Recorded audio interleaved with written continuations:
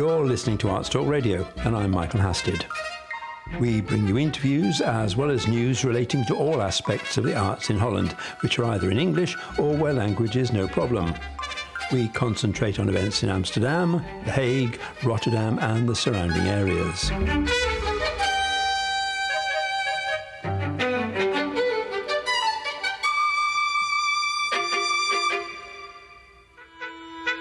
Arts Talk Radio online. Features on the arts in English. Because there's nothing much happening here at the moment, and because we can't do face-to-face interviews, we've been trawling the archives again to find something you may not have heard before.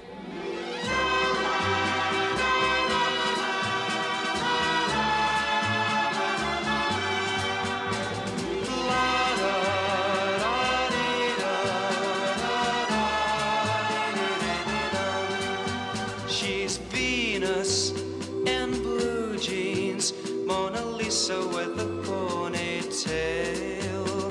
She's a walking, talking work of art. She's the girl who stole my heart. My Venus in blue jeans is the Cinderella I adore. She's my very special angel too, a fairy tale come true.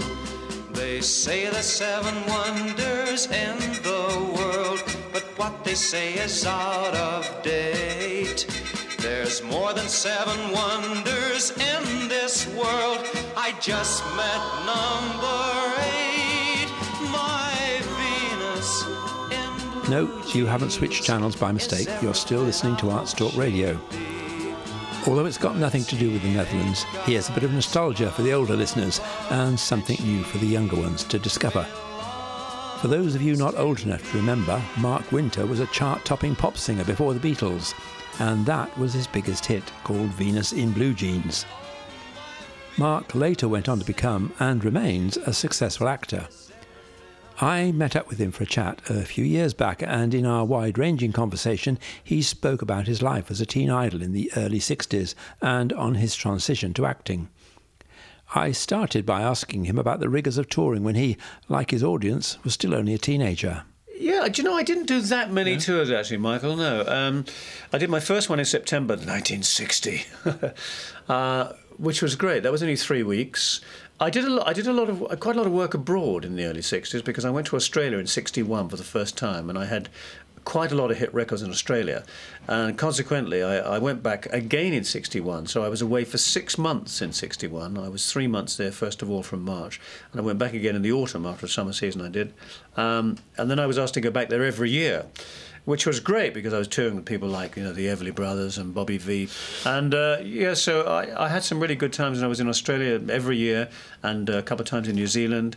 But there were a lot of us used to do those tours. I mean, when I was out with Scylla and Sounds Incorporated and the Seekers, you know, I mean, they were wonderful, those tours. Do you never do any of that now? Because there are a lot of 60s tours going around. I've never done one. I've never done a 60s revival. I've been asked a few times to do them, but... So when was the last time you worked as a pop singer or teen idol? I suppose it was in the 70s, really. It was in the 70s.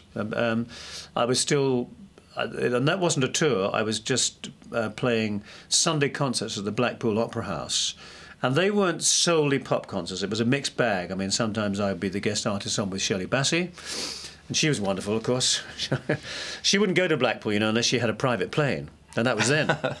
So I was put on the plane. I was on the plane with her. And we'd fly to Lytham St Anne's. And then I'd wait for her to finish her. I was usually on before her, the opening of the second act. And then a car would take us to the airport, and we'd stop for fish and chips on the way. And her and her husband, Ken Hume, would have champagne ready, and we'd get on board to have fish and chips and champagne going back to London, which was great. But that wasn't strictly a pop thing. They were a mixed bag. Sometimes I was with people like the Barron Knights. So what was the transition? Because, I mean, there was a lot of your contemporaries went into acting. I mean, people like, I don't know, Jess Conrad, Jim Dale, Adam Faith, John Layton, made the transition. How was was it a sudden transition or was it a gradual one? John was an actor before, John Layton, before he was a singer, and it was coincidental that he was in that series on television and had a hit record with Johnny Remember Me, wasn't it? And Wild Wind, which were recorded by Joe Meek, but John was actually an actor before then, and so was Adam Faith. in a small way, and he was a film runner as well. Oh, I knew he worked in the film business. Yeah. And Jess was an actor before he made records. Jess made a couple of black and white films in the late 50s, because I met him in 1960, first of all through my manager, Ray McKender, who knew him. And it was after that Jess started to get into records, and then I toured on a bill that he was on with Gene Vincent, the American Big Bopalula guy. And Jess now, I think Jess does still do those pop things. Well, he's incredible, Jess. I mean, he's invincible, I think. He's quite extraordinary. He's phoned me up a few times and asked if I'd be on the bills with him at Windsor, because he does occasional once Sunday pop concerts at Windsor. And he's asked me if I would be on the bill. And I said, well, really, it's not worth coming out of the woodwork of having not done pop stuff for so long to do 4 odd Sundays at Windsor. It's just not worth it. But he did say last year when he rang me, about the 4th time he rang, he said, look, he said, I know how you feel. He said, it must be great doing plays and long runs and musicals. He said, I would love to have been doing what you're doing. He said, but it never really happened. I mean, I know he would have liked to have done that. And Cliff was exactly the same, because when I was in my very first play in London in 1970, which was Conduct Unbecoming at the Queen's Theatre in Shaftesbury Avenue, Cliff sent me a first-night telegram saying how much he envied me in doing what I was doing, because he wanted to make that transition too into acting. As made a couple of quite good early films, Cliff, as Presley did. And, but then it went the sort of, in those rather corny musical things. And I saw Cliff in a play, actually. He wasn't that good. Well, I thought Presley could have had a good future, frankly. I really did. Cliff didn't stand a chance. I'll tell you why. Because I saw him in Five Finger Exercise, the Peter Shaffer play, at the old Bromley Theatre before it was burnt down. There's a new one there now. And he didn't have a chance, because every time he came on stage, the audience was full of mums and young girls who oohed and ahed throughout the whole play. But he was in a couple of reasonably good films. Espresso Bongo was a reasonable Very film. good. And he was okay in that because he was well cast. He was cast to type. Very good. And Adam Faith was a very good actor. Adam was very good. And Jim Dale did a lot of work at the National. Jim was very good. I mean, he went to New York with Frank Dunlop's company and was in A Flea in Her Ear. And that's one of the reasons why he stayed in New York, and he got himself an agent, and that's one of the reasons why, because he was a bit zany, Jim, he could do sort of zany things. It was all carry-on films, wasn't it? Yeah, and when he did this Flea in Her Ear for Frank Dunlop on this off-Broadway theatre, apparently he used to do mad things like running along the back of the seats behind the audience, on the backs of the seats and balance. So when they were casting the part of P.T. Barnum on Broadway, Jim was up for it, and because he had this outgoing personality and a bit crazy, which P.T. Barnum was, over the top, really, he was a great showman, and Jim was able to get that across in his audition piece, and he was the first P.T. Barnum because Michael Crawford did that, didn't he? He did it over here. I played it as well, both in South Africa and America later on, but Jim was very, very good. I mean, there were a few actors few people who were singers and went into acting, but sometimes it worked the other way around. But the transition time for me, I think, came once I was... Well, I did my first musical in Ireland in 1967 with Milo O'Shea. I played a second lead, and it was the life story of Percy French, the famous Irish songwriter. And people normally go, who? But when you start listening to his songs, like, have you heard of Phil the Fluter from the town of Ballymug? Well, the times were going hard with him. In fact, the man was broke. Dee-dee-dee-dee-dee. He wrote all those wonderful little Irish songs. Very indigenous. And once I did that musical in 1967, I thought, I want to be in a book show. But that was as Mark Winter pop singer. Yes, but I was playing the part of Charles Manners, who was a high baritone, who was an actual character, who was Percy French's close friend at Trinity College in Dublin. So it was a genuine, real story. I had 2 songs. It was a second lead. Milo O'Shea was wonderful as Phil, who was a tramp, whom Percy French wrote the song about. After I'd done that book show in 1967, I really missed being in a book show, because, as a solo singer, it's a pretty solitary life. It's very solitary. But unless you get all the credit as well, though. Well, yeah, but there's more to life than that, I think. I had my own pianist MD travel with me quite a lot. He was older than me, so come the end of showtime, or in those days in the 60s, there was lots of good cabaret dates around. Sadly, there aren't anymore, but there were a whole There was a whole circuit of them, particularly in the North and Midlands of England. And at the end of the evening, when you'd done your act, your hour, at 10 o'clock, well, my MD pianist, being an older guy, would go off with the other musicians who were provided by the club. And then, they go to other clubs or they'd sit and have quite a few bevies, I think, until the early hours. And I didn't want to do that. I just didn't want to do that. It wasn't. I mean, I'm not really much in the way of a drinker at all. And I found it pretty solitary. But once I was in a book show, I so enjoyed working with other people, which I had done actually, working in I'd done some very big pantomimes that were wonderful. Little shy girl, I'd like to make you my girl, but each time I try to catch your eye, you always look away. Little shy girl, I wish that you were my girl. If only you knew I'm shy like you, you might not run away. Maybe you might say,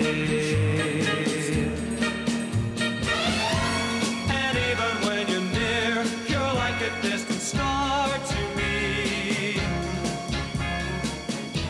How can you be so near, yet seem so very far from me? Oh, little shy. When you were at the peak of your teen idol phase, when you were 1920, did you have a game plan at that point? No, none at all. And what did you think you were going to be doing? When you started quite young, 16 or 17. My and first record when I was 17. And you picked it, what, 1920-ish, something like that? About 21, 22. No. I was about 21, 22. When the And sort you- of pop and- thing. and- I had about 5 years of good. And when you were at your peak then, what did you think you were going to be doing at 40? Well, at that stage, Michael, I mean, nostalgia has played a huge part. I mean, who would have thought that? I mean, I have some compilations out and 4 CDs out. And I think it's more now than on my there were website. even 10, 15 years Yeah, ago. there are, because I think people are reminded of kind of times and times that were more fun. And I think it's also a lot to do with it has been the transition to CDs. Oh, yeah. Where they had to, repackage things. So they thought, well, we might as well put some old stuff in as well. And I think, of course, in those days, you would have about 6 or 7 people on the bill who all had hit records, and the ones that could actually perform on stage. There's a huge demand still. I know, as I say, I have been asked to go out on tour on pop tours, but the other thing that for me doesn't really work is that of those one-nighters, you'd be lucky if you did 70 one-nighters a year. 70 one-nighters. Well, what do you do the rest of the year? I think a lot of them do more than that. I mean, I was talking to the Searchers a few weeks ago, and they reckon to work 300 nights, 300 days. Well, the other thing that is in my mind is doing a play on a weekly tour. As I've said to you earlier, it's relentless, and it has its tough side as well as its good side. I don't think I want to do one-nighters and find a different place to stay every night. Singing the same song and... I know that was another thing. I really relished being challenged when I did my first musical, and then a musical in London in '69, and then the first play, Conduct Unbecoming, in '70. I went to Australia with that for 6 months, and then I came back and found I was like a jobbing actor because I decided to stick with that. And I did lots of other wonderful stuff in rep, apart from Sleuth. I did Macbeth. You didn't go to drama school or anything like that? No, not at all. But I was lucky that I was offered these parts because it was a bit of trick casting, really, to have somebody who's in the pop world come and play a Shakespeare. Didn't you find that acted against you to a certain extent? did, that you weren't taken seriously? No, I was actually, because I was very lucky that I had good notices. And I got more and more inquiries to go and play in rep, which I wanted to do because I wanted an across-the-board experience of all kinds of plays. And I was also still being seen for musicals and things. So I was very lucky that I had an across-the-board consideration. And as summer seasons and pantomime started to fade out, variety started to die off, which is a great tragedy, I think, terrible tragedy. I found that I fitted in well with being able to divide my time between musicals in London. I was in Cats, played Phantom, and Charlie Girl and other things, and I was very lucky.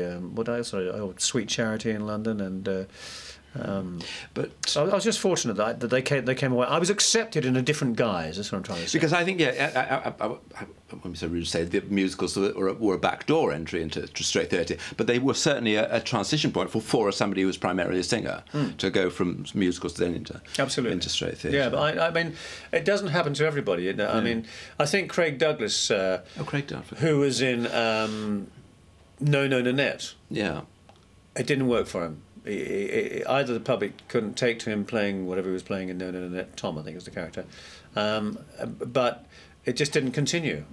But I made a concerted and firm decision not to go back into the pop world at that stage, because I wanted casting people to think of me seriously as an actor. All right, I was still in musicals, but I wanted to be considered as an actor as well. So I suppose I put myself through the same harness as a jobbing actor would in terms of auditioning, learning speeches, and all that entails. Did it open or close doors for you, the Teen Idol thing? Or? Oh, the Teen Idol opened doors. Yeah. Oh, definitely. And as I say, I think that because I'd done a lot of work singing on the BBC with the BBC Big Band and orchestras and stuff like that, so I was able to have good consideration for musicals. And also I had an agent who was a major part of assistance to me, a man called Ian Bevan, who sadly is no longer with us, but he was my agent for 30 years. And I suppose you could say that he had some connections with musical people, because he also handled Tommy Steele. And of course Tommy's career went into family musicals. So Ian was of great assistance in guiding me, even though initially when I said I wanted to go into musicals and not, continue with cabaret and stuff like that, he said, well, you haven't had any drama training. He said, I don't know if that will work for you. He said, and also, of course, you can remember, he said, you earn a lot less money than if you're a solo pop person. And I think it's probably true. I don't think I've... Did you make any money as a pop singer? Yeah, but nothing like what they make today. I mean, money to keep? Not really, no. I mean, what one was paid then was... Well, I think good wage. My first summer season at Bournemouth on the pier, I got £15 a week, which I suppose in 1960 was good. Yeah. But then I paid my agent, my manager. I sent some money home to my mother. I paid my digs that were 10 and 6 a night. Bacon and beans every morning. Happy days. And being woken up by the guy next door who got up to empty his potty under the bed in the middle of the night, coughing his heart up. But yeah, so good times. I loved it. It was great. It was wonderful. What was the most you earned as a pop singer, do you think, on a weekly basis? $3.50 a week was tops. When would that be? Mid-60s? Yeah. That was good then. Yeah, very good. Very good, yeah. But as a solo singer, you have a lot of expenses. Yeah. Because I pay for my own... I didn't have a band. I didn't have a group or a band, so I paid for my own musical arrangements. And quite often I was working with big bands or big orchestras. And that was quite expensive even then. All your arrangements and everything. Yeah, I mean, nowadays they're formidable. Yeah. Nowadays, a big band arrangement would cost you in the region of £500. But they were expensive even in those days. So, and I had a publicist, so, I had quite a lot of outgoings. Yeah, I did have quite a lot of outgoings. But to tell you the truth, I never ever thought about money. I wasn't a spendthrift. I wasn't somebody who wanted to live high. Because you didn't interest me. You came from a fairly humble background, didn't you? Very humble. Sort of South London, working class, Elephant Castle area. Yeah. When you were a child, when you were, I don't know, 10, 12, 13, what did you think you were going to be or want? By the time I was 12, I wanted to be a singer, because I'd been lead choir boy in the parish church. We'd moved from the Elephant and Castle by then. We'd moved to a place called Downham near Bromley in Kent, and I was in the church choir, and I was the lead choir boy, so I was singing all the solos and things. And I knew then I wanted to be a singer, but I didn't want to be a singer to make a lot of money. Funnily enough, I didn't. I just wanted to be a singer because I loved singing. It was pure luck that my mother, who'd remarried, she was divorced when I was very young. She remarried when I was 7. And we were moved from the Elephant and Castle, from the 2 rooms we lived in, to this council estate down near Bromley in Kent. And my mother started having a second family with my stepfather, and she had 5 children by him. And it just so happened on that council estate there was a guy who had a group called Hank Fryer and the Rockefellers. His real name was Alan Fryer, and he was a coalman. But at weekends he was Hank Fryer. Did he scrub up okay? Yeah, he did. He was very good. He was very good. But he was an Elvis imitator. Oh, yeah. But I used to hang around with them, and they had a couple of regular dates. The Co-op Dance Hall at Peckham was one, And on one particular Saturday night, when I was with them, I used to help them carry in their gear, you know, the drums and the amplifiers that were nothing like the amplifiers that there are today. I mean, they were little AC30, about the size right. of a suitcase. So, and I said to him after a few of these Saturday nights, and he used to have a break in the middle and go over to the pub and have a few drinks, you know, because he was about 2 years older than me. And I said, would you mind if I, because his band, his group rather, it's only a 4-piece group, would play instrumentals. I said, can I sing a couple of songs with them, you know, a couple of beat ballad things which I like Donna and Teenager in Love, stuff like that. And he said, yeah, why not, yeah.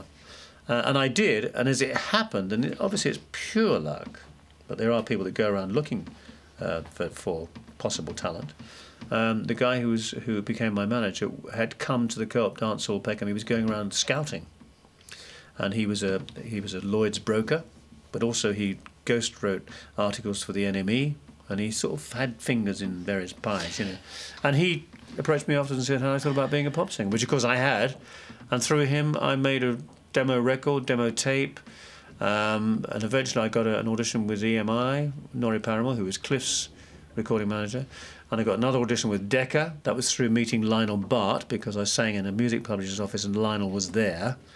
People used to do that. Used to go around to a music publisher's office and sing in cold blood. You stand there and sing. And I say, OK, sing for me. Because in those days, music publishers would get a song come in, and they would recruit a singer like myself or Matt Monro to make a demo, and it was sent to the artist. Yeah.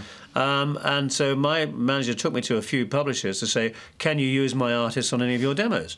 And on one of them, it so happened that Lionel Bart was in there talking to this guy, Jimmy Phillips, who was the head of Keith Prowse music then, and he said if you well, I think Ray, my manager, spoke to him and said, you know, that he was trying to get me kind of moving the business. He said, get in touch with Frank Lee at Decca.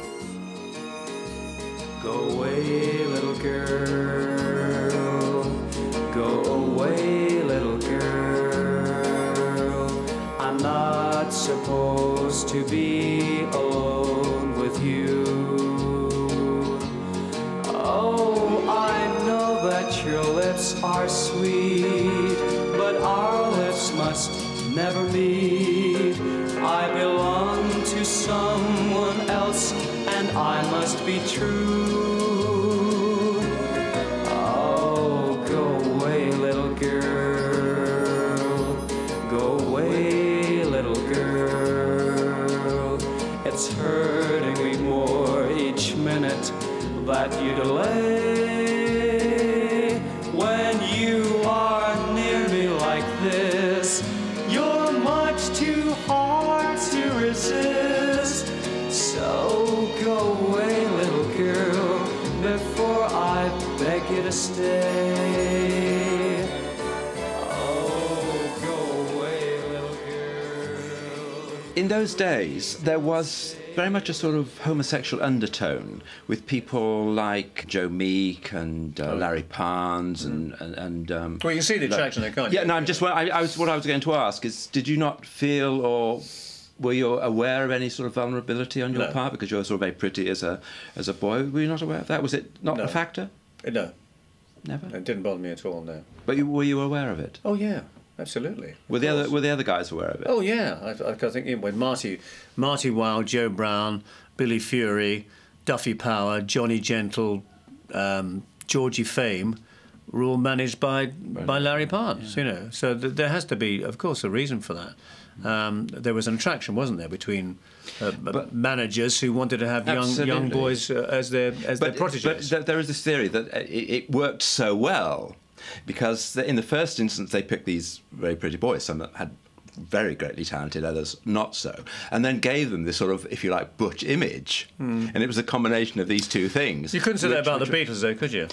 I mean, they had their image already. I think this was another thing I was going to ask you. Did you not feel that the Beatles, as far as an act like yours was concerned, and a lot of the single boy singers before then, that to a certain extent they were, not wishing to sound disrespectful, but sort of watered down America, as they were doing American cover versions. No, I agree with you. Because America was was the home originally and when pop music. when the Beatles started, it brought everything back to this side Yeah. of the Atlantic, and things changed, and acts like yours and Billy Fury and all that, Billy Fury to a certain extent because he had a band, didn't actually make that transition very well, did they? No. It's true that in the early 60s there were very few beat ballad singers. There was myself, Craig Douglas. On the I can't think of anybody else here, actually. I suppose Billy J. Kramer sort of went to that ilk. But he was slightly tipped onto the post-Beatles side. But you had, from America, you had Frankie Avalon. And Bobby V. Bobby Rydell. Frankie Avalon. That's about it, really. I mean, there are very few what they call beat ballad singers. Although Frankie Avalon and Bobby Rydell are still going. I mean, Bobby Rydell, I know, is touring Australia again in June. He wasn't really a beat ballad singer. He was a bit more rocky, wasn't he? But I think, I mean, Bobby Rydell had a great voice, you know. He had big hits with Valari and Sway and things like that, you know, cover versions of songs that were hits in the 50s. But yes, it was a short-lived period for Britain's beat ballad singers. But it's one of the reasons why I think records of beat ballad singers are sort of in their rarity, you know, because they didn't press as many of the English boys as they did of the Americans. They didn't press as many copies of the records. I didn't actually look through my records to see if I had one. I've got these old. Remember for the old 7.5, they made these little cases. 45 singles, yeah. That's right, and I've got a whole pile. And then when Bobby Darin came along, it went into another era, sort of both swing and rock and pop. But that went into the cabaret type thing. It did. Rather than the chart thing. But I think it was.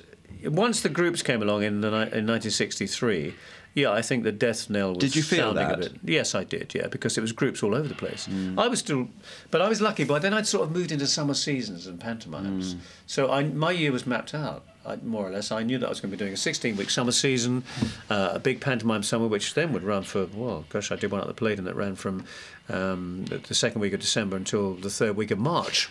When you were at your height, what was your ambition? Isn't quite the right word, but did you think you would be successful if you were just working, or did you have ambitions to play the Palladium or number one? I mean, what were your goals when you were? I hoped to play the Palladium. Yeah, was the peak? That was the pinnacle, was it? Yeah. Yes, I think it was for anybody who was in the business. Really, if you appeared at the Palladium, you know, and I hoped to be on Sunday night at the London Palladium, which I was.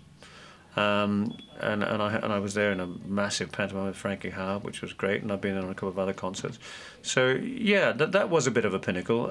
Playing the Albert Hall was another one. I did that on a pop concert in about 1962 or one. Before they put the baffles in, so the acoustics would have been pretty bad. Yeah. And it was funny because I'd sung there as a choir boy when I was 11. Really? So it was interesting to be back there when I was 18. But I think it was a short-lived period for beat ballad singers, and I could see that the end was coming. But what I didn't want to do, by the time the mid-60s came, I could see that although they were cabaret dates, and I was never wildly happy doing them, although they were successful, because you were in some town, you know, like, that's right. West Hartlepool or somewhere. Eating their chicken in a basket while you were trying to see. I didn't discriminate against that, but it's just what do you do all day? And once you'd been to whatever the local gallery was, and I loved swimming, so I used to go swimming. I've been to the pictures. I wish now I'd been learning an instrument then. I wish I'd started to learn a portable... You're just learning the saxophone now? I've been, the last 18 months I've been learning the sax, But I wish I'd started then, because I had time to, and I could have had a portable instrument with me everywhere I went, and I had time. But I didn't. I just read and, went to pictures, and I thought, this is not what I want to do. I could see a lot of singers who had been very big earlier on were playing working men's clubs, and I didn't want to end up playing working men's clubs. It's a downward spiral. It wasn't right for me. I just didn't... The kind of stuff I was doing, I knew from having done a few dates that were in ballrooms, which is also not for me, really, because I knew the kind of thing that I needed was some kind of presentation. And if I didn't have presentation, I did play a couple of places where you'd walk through the audience, and it was a bit too casual for me. I was looking for something that was a bit more presented. And so when I moved into the theatre, and the first time when I was doing pantomime, for instance, and summer shows, I liked it. I thought the lighting was right. There were people that were experts in their field. You got a really good band behind you, and it was a whole different level from being on tour and being backed by two guitars, bass, and drums. And I aspired to that. And I thought, if I can't sing with a big band, and I was lucky enough to sing with lots of wonderful big bands, Eric Delaney, Bob Miller, let's say BBC big band and all that. But if I can't sing with those, I would rather be in the theatre. And once I did that book show in '67, that was my aim. But had the opportunity arisen in whatever the late 60s, early 70s to become a big singer, if you like, for want of a better, Yes. you know, a Tony Bennett or whatever, Yeah, would you have gone that way? Oh yeah. I mean, I actually, when Matt Monro came on the scene, and I knew Matt once he got going, and he's a lovely guy. And I so envied most of the songs that he recorded because that gave him international fame in America. And his all over style the was time. very much an American style. It was lovely. It was just beautiful. He had a wonderful recording voice, and I think, God, I wish I had that song "Walk Away" or "Portrait of My Love." You know, I thought, what a lovely sound. You know, my voice was a bit younger than his because, you know, Matt was a smoker, and he had a kind of sound in his voice that, when it was recorded, it gave it a kind of resonance. And my voice at that stage, at that age, didn't have that because Matt was older than me. He was older when he came into the business.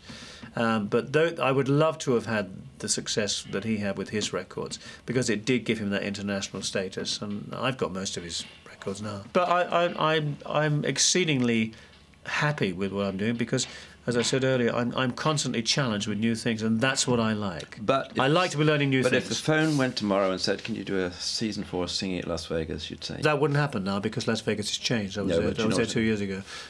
No, I don't know if I would change my Did way you- of life now because I've got 3 children and everything, and you know, I was a late father, and my children are still in education, all 3 of them. One's 23, one's 18, and one's 15. And two what do are- they think of Mark Winter? Oh, that's Idol? what? I'm just dad, aren't I? I mean, nothing. They don't think of it at Do all. they see it? Have you shown them stuff? They play the record? No, never. Not interested. Not interested at all. They'd rather play, you know, these funny groups like Elbow or, you know, whatever these names of groups are that they listen to these Did days. you never write your own stuff? I did. I read about 5 songs that I recorded. They were B-sides. Yeah. When I listen to them now, actually, I think they're quite good. One's called Don't Cry. Another one, The Best Thing in My Life Is You.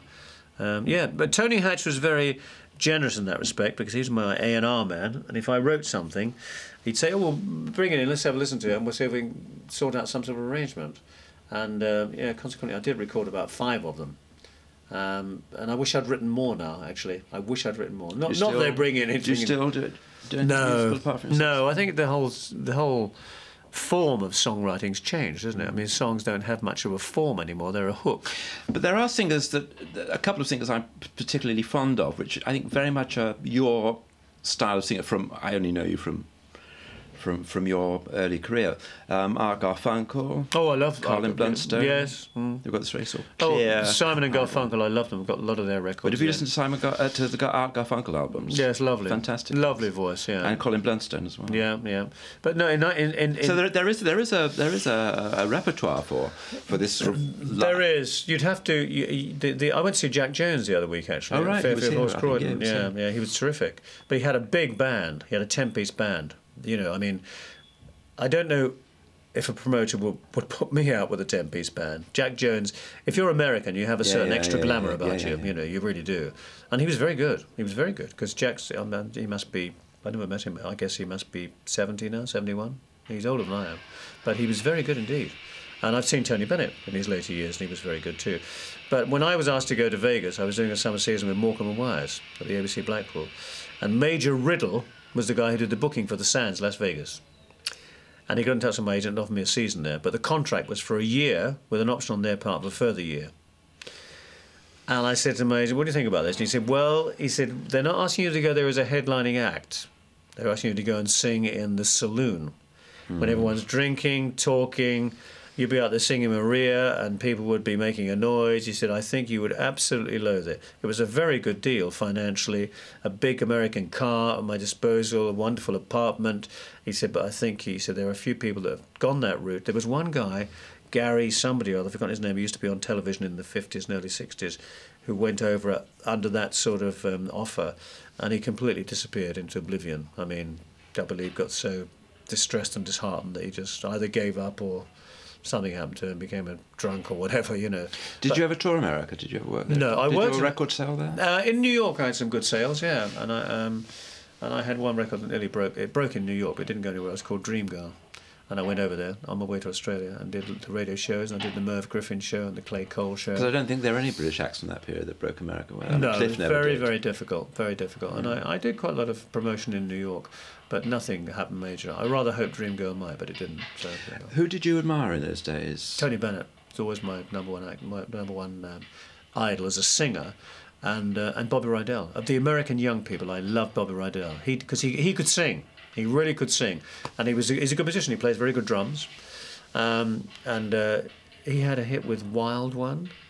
In fact, another area where I was a bit envious was that Tony Hatch, because Bobby Rydell had never had a major hit in England, and his record label was released under the guise of Pye Records, which was my record label, and Bobby's manager and the company wanted Bobby Rydell to have a big hit here.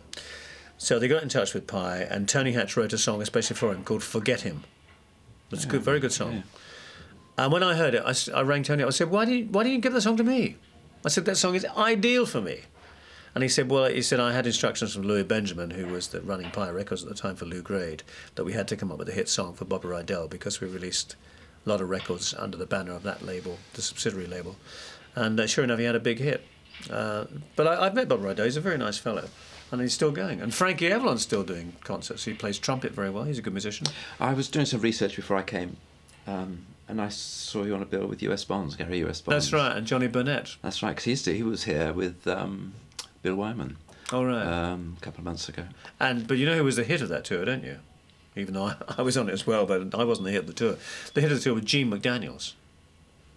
Wonderful. Now, with Gene McDaniels, he was the original recorder of 100 Pounds of Clay, Chip Chip, American, Tower of Strength, which Frankie Vaughan covered. American. Yeah. Wonderful, fantastic voice. And Tower of Strength was his first hit, was covered by Frankie Vaughan. 100 Pounds of Clay was covered by Craig Douglas. Chip Chip wasn't covered by anybody, and nor was The Puzzle. But what a great performer. And on that particular bill, he stole the shit. That was a rock and roll bill. That was a rock and roll bill. And I was doing some rock and roll stuff then, which I hadn't done a lot of. And I was also comparing it. But Gene McDaniels, after his act, even though all his tracks were covered here, and Chip Chip and Puzzle weren't very big hits, but he sang his hits, of course, and he was such a great singer. And he had his own pianist with him, a guy called Prince Shell. Wonderful, isn't it? And he would take his call, introduce his pianist, and he was on just before Gary US Bonds, who was closing the show. And the audience wouldn't let Jim McDaniels off the stage. I had to go back on and bring him back on. And this is on a rock and roll bill. As an encore, he sang the standard song that I only knew of by Frank Sinatra called Spring Is Here, which is a cocktail cabaret song, absolutely. You know. And he sang it with just a piano and brought the place down. And that was an abject lesson that audiences, even as they're a rock and roll audience, can still appreciate a really good performer who can sing. Absolutely. Terrific. He was absolutely wonderful and a really nice guy. But he's now a very successful music publisher. He's made a lot of money. Do you miss those days at all? Oh, yeah, they were very exciting. I mean, there's a terrific... there's a greater harnessing in being an actor and a lot more discipline. I mean, you have to look after yourself as a singer, of course, you can look after your voice and so on. But as an actor... the harnessing is quite severe. I mean, the discipline is enormous, both mentally and in every other way. And if you're not a disciplined person as an actor, then I don't think you'd cut it, especially on tour. Especially on the run where you really have to control it, because I imagine it's fairly easy to let it slip and become a bit blasé about it. And there's not a lot of margin for error, really, because it is a team thing, and you can't just think of yourselves. Arts Talk magazine provides the perfect companion to Arts Talk Radio, with reviews and previews in English of cultural events in Holland. Whatever your interest in the arts, our international team of writers will always provide something new and exciting to see online. That's Arts Talk Magazine, all one word, .nl. artstalkmagazine.nl. I was talking to Mark Winter in England. I'm Michael Hasted, and I'll be digging up some more archive material for the next programme. So until then, it's goodbye and stay safe. To play us out, here is Mark Winter singing the old Everly Brothers and Roy Orbison hit, Love Hurts. Love hurts, love scars, love wounds, and mars any heart not tough or strong enough to take a lot of pain, take a lot of pain. Love is like a cloud, holds a lot of rain. Love hurts.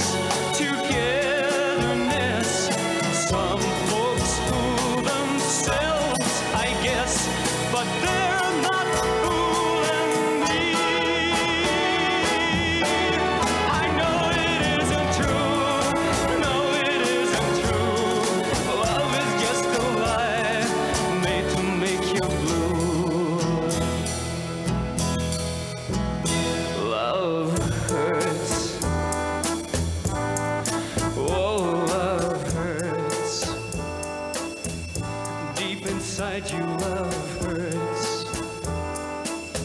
I know it's true that love hurts. I've learned from you that love hurts. It hurts.